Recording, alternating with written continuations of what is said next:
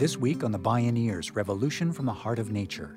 It's not just about safeguarding a lake or a river or a place. It's about safeguarding identities of our children and the futures of our children. First Nations activists are restoring traditional ecological knowledge and Indigenous land stewardship. This week on Bioneers Radio.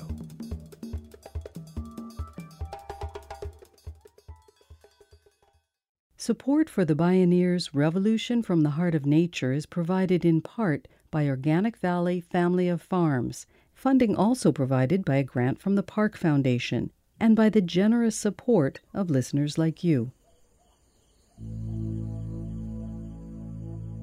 A new vision is emerging, but we have to look back. Despite centuries of sustained oppression against our collective existence as Indigenous people, we continue to represent over 5,000 languages, cultures worldwide.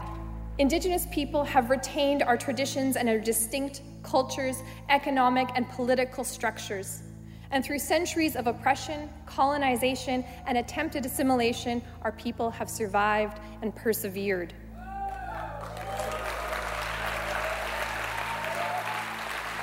However, we still struggle for the recognition of our humanity and our rights as Indigenous people. As Indigenous rights and climate action leader Arielle Deranger observes, survival is its own testament. Despite centuries of genocide, colonization, and the systematic destruction of their cultures, Indigenous peoples today are experiencing a renaissance.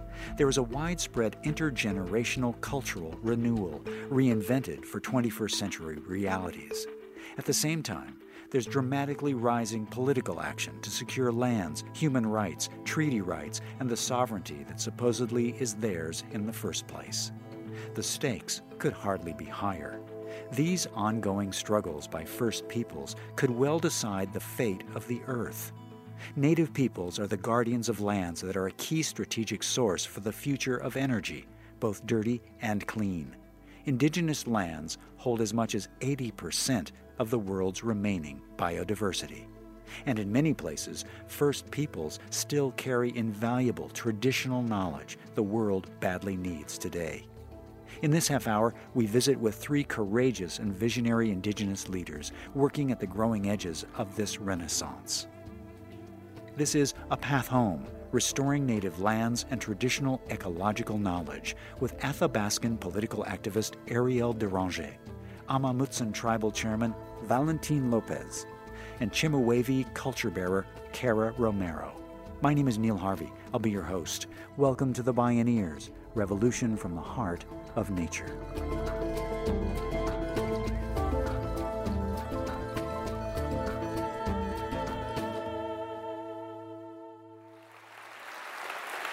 Iglanite, Arielle Tseekwe Hushiat Etsin, Ne Jan Tridiet Gochin Dene Sutlene Hot Isin. Masicho.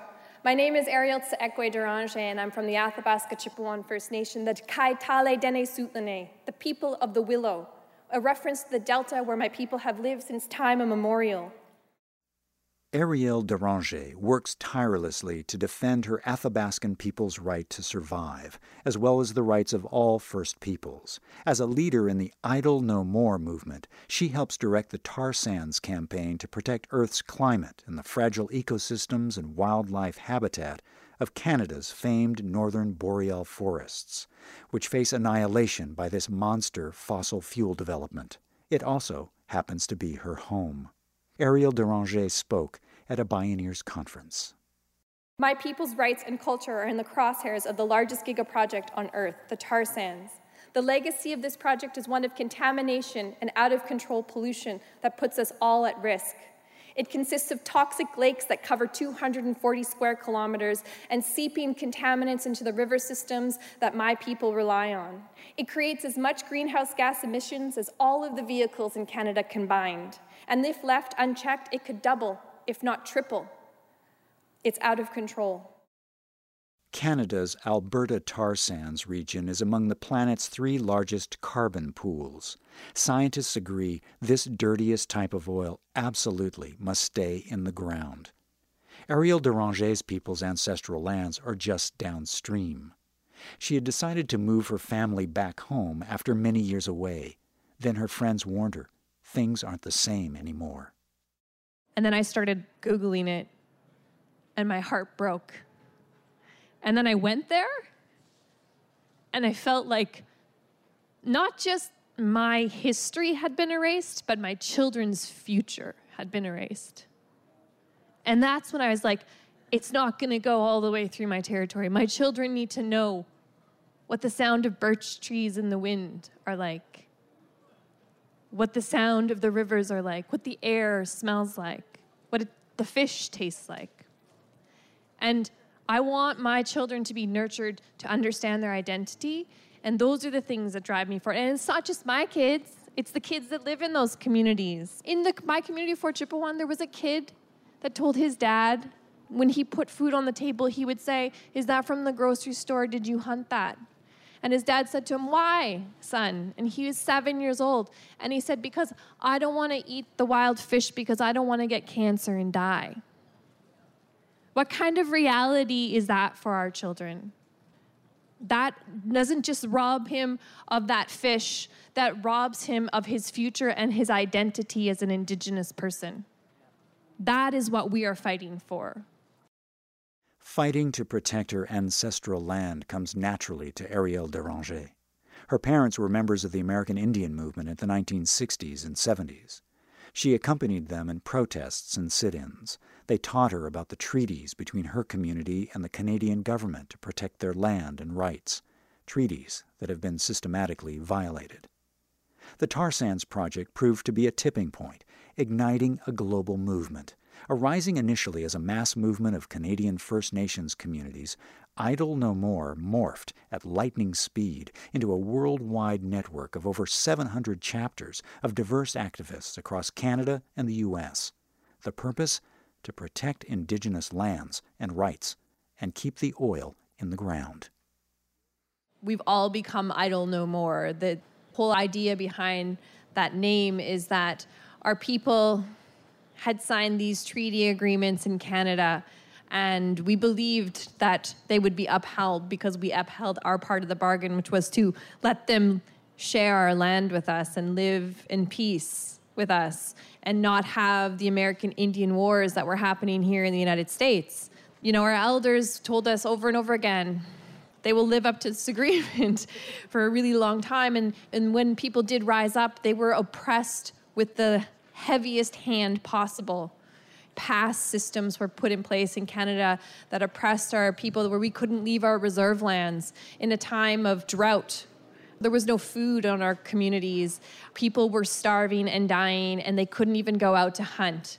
And there were all sorts of tactics that were imposed by the government to oppress us and basically annihilate us. Genocidal tactics through policy in Canada is what they did.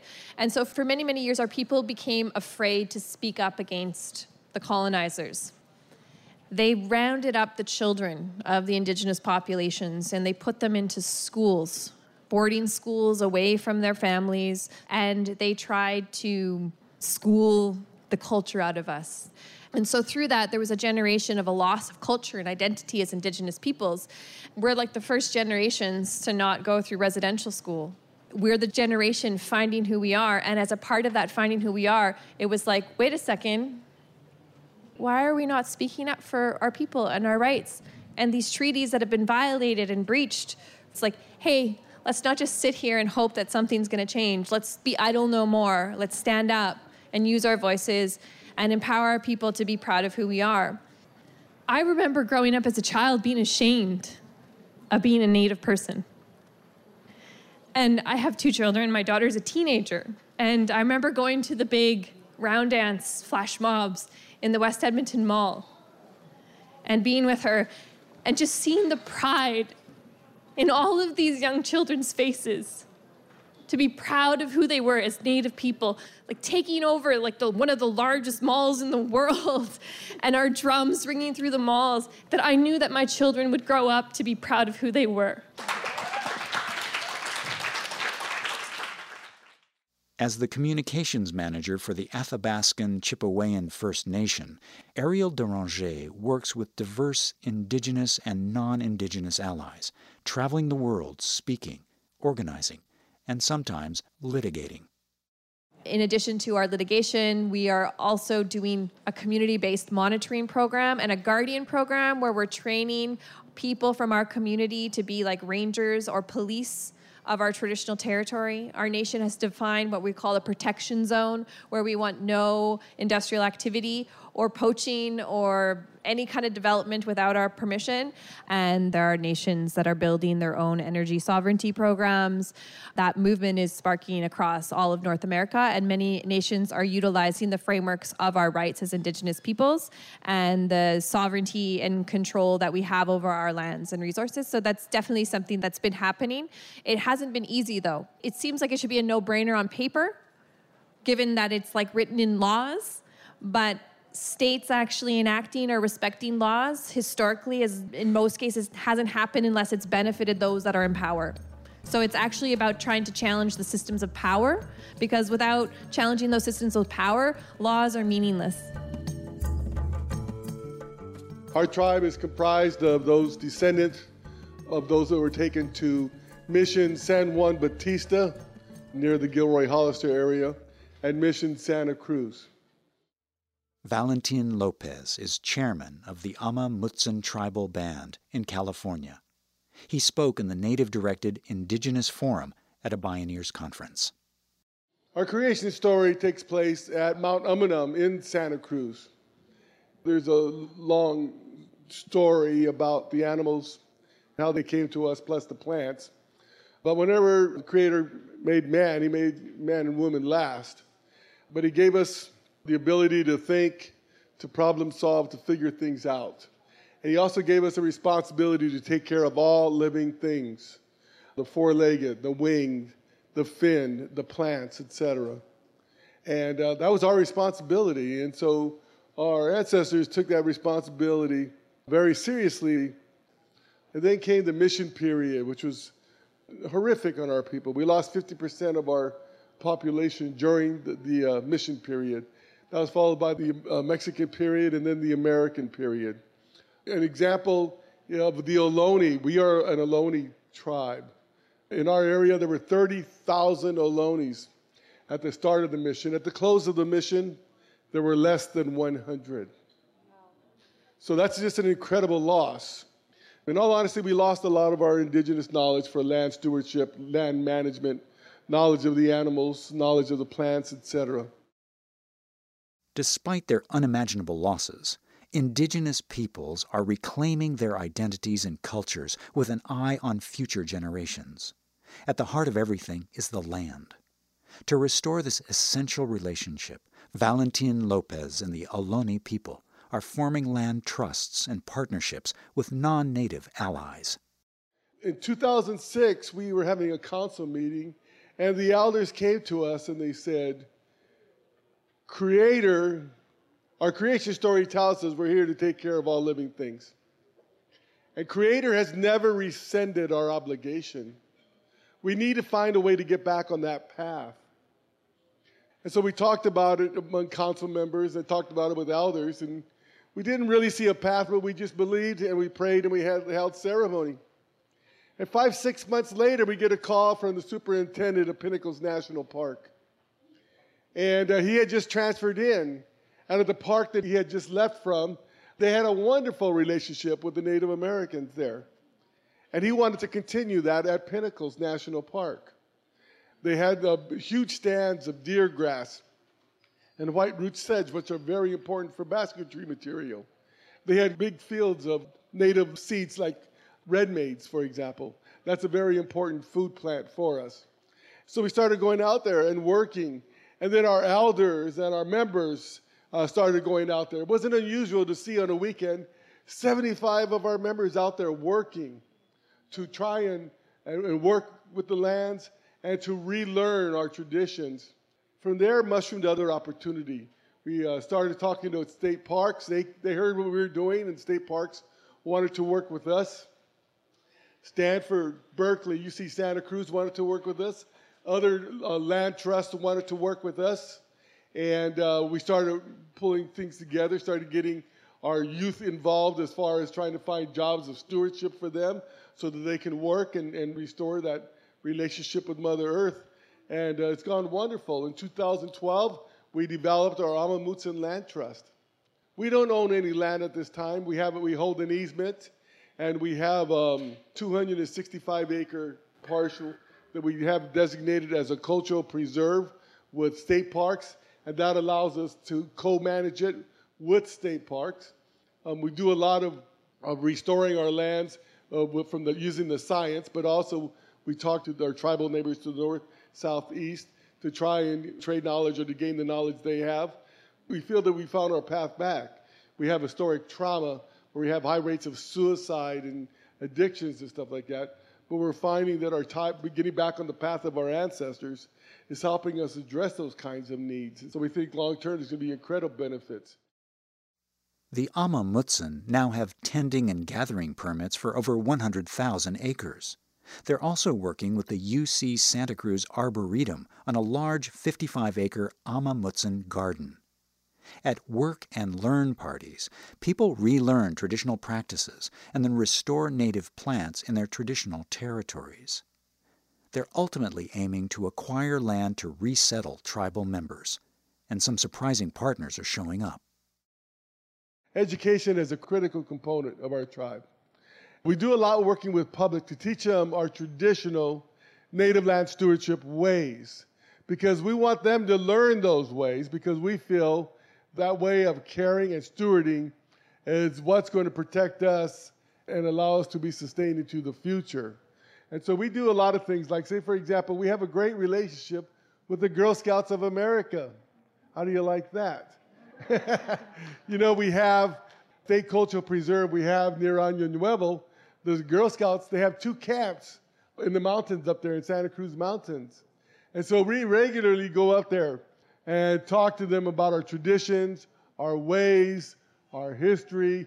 And they always put activities in there, how to make tule boats, how to make abalone necklaces, and teaching them traditional songs, and talk to them about the importance of relationship and praying and talking and having ceremony with the plants. We do that with them.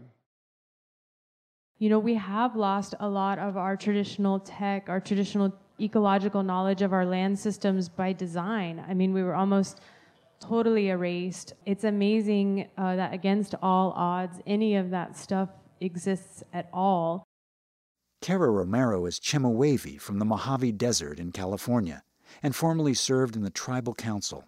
A self-described culture bearer, she's director of the Bioneers Indigenous Knowledge Program and the annual Indigenous Forum.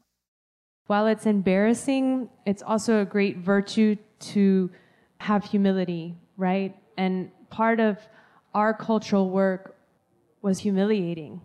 Learning from maybe non-natives or learning from our tribes adjacent, knowing that you would hear things like, that's not the way that Chemehuevis do it, But we would borrow from them anyways because ours were gone. And what's so wrong with that? They're really close to us and they're using the same traditional resources, and maybe we have to adapt in order to be resilient. And maybe there's nothing wrong with that. It strengthens our intertribal relations.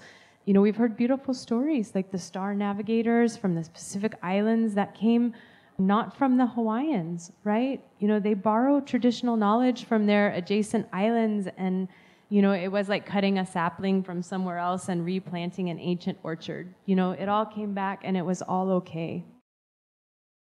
Kara Romero says that tribes like hers face many other complex challenges resulting from land loss and the fragmentation of lands and jurisdictions. Most tribes have severely limited resources, yet they're managing small sovereign nations whose traditional territories can range over thousands of miles. The lands are usually an incoherent patchwork of public lands partly managed by the Federal Bureau of Land Management or the state. The BLM often requires the land also be made available as recreation areas for the public, which is highly problematic if you're protecting sacred sites, delicate ecosystems, and cultural heritage. For us down in the Mojave Desert, we have these encroaching off-road vehicles in San Bernardino County, and they really like virgin territory. It's extreme, right? And Mojave Desert and ancestral Chemehuevi, Mojave, Serrano, Hualapai territories are like some of the most pristine, biodiverse areas, and they're undeveloped. They have everything that we need to exist, and people think that because they don't see a lot of people per capita that nobody lives there. And there's this tiny microderm, topsoil down in the Mojave Desert, and it's how the seeds lay dormant for like 20 years, but when we get a rain in Death Valley, these flowers that have never bloomed, that maybe I've only seen once in my life or twice in my life, they come alive, right? There's so much symbolism there. When these ORVs go over the terrain, it's corrupted forever. This topsoil is like an eggshell on top of this like fine powdery dirt. And so when that topsoil is corrupted, not only is that seed corrupted, then this glass, right, of sand that lacerates the lungs of not only humans, but our desert tortoise and all of our migratory animals are also corrupted through these off-road vehicles. Cara Romero is especially encouraged by one collaboration between her tribe and the Native American Land Conservancy. It's preserving the Old Woman Mountains, 2,500 acres in the Mojave Desert. For her and her people, it's deeply personal.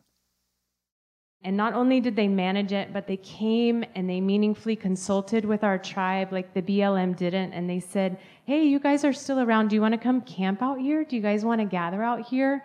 And what was once a really painful spot, because we'd go out there and we'd see like all of these ORV tracks and broken bottles where people had been partying with our petroglyphs, with patinaed caves and spring water that was coming up and wild tobacco, places that we hadn't been in a long time. They were like, come back to this place, do a demonstration with the kids. And this is as I was growing up and, you know, as I was becoming a mother to my children, we'd go out to this sacred site, grinding mesquite beans and camping together off the reservation. And it was something that we didn't even do on our own reservation 25 miles away. And maybe it was the magic of the sacred site, right, that was bringing all of these things to life. It wasn't just about the sacred site, but maybe about this community experience that we were having out there.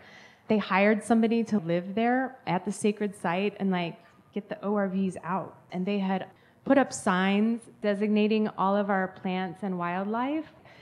It was empowering us, our tribal identity. We were showing people that our sacred tortoise is out here. And then they fenced part of it off that really needed to be fenced off, that people kept destroying. And so that to me is kind of the beauty of these land trusts and how I have experienced Old Woman Mountains down there in the Mojave Desert very differently from when I was a young girl going out there occasionally to very regularly, annually, seasonally. Our kids are camping out there. All of those things help our kids with historical traumas and addictions and all of these blood memories that have been really painful for the last 100 years that have been passed down. These sacred sites are not dead. Maybe they're dormant like the seeds and they're coming back to life, and it's bringing our children back to life. Again, Arielle Deranger. We must nurture and support our children to be proud Indigenous people who believe that anything is possible and that we are not bound by the status quo that involves the desecration of our rights, our values, and our cultures, and our indigeneity. We need to nurture our children to be people who will carry on our role as caretakers and stewards of the land and speak for those who cannot speak. Arielle Deranger, Valentin Lopez, and Cara Romero. A Path Home, Restoring Native Lands and Traditional Ecological Knowledge.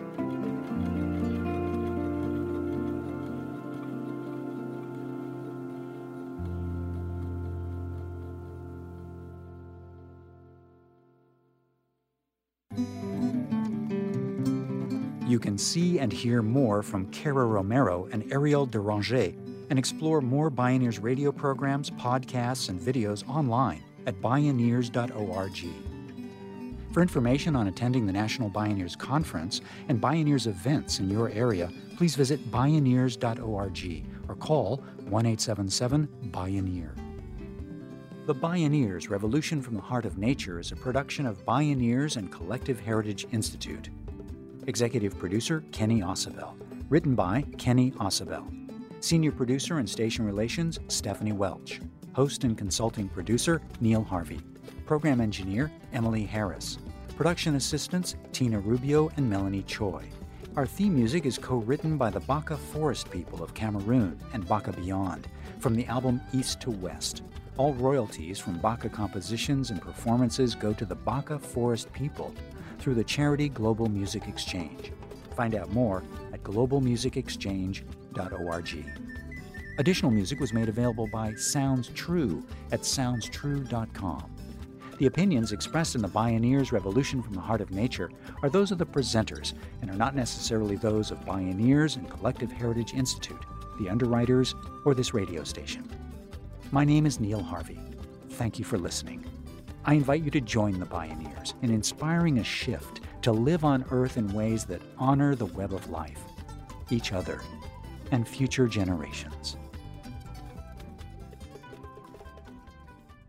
This is program number 1016.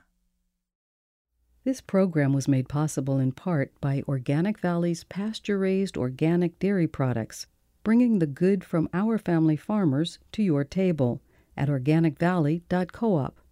Funding also provided by a grant from the Park Foundation, dedicated to heightening public awareness of critical issues, and by the generous support of listeners like you.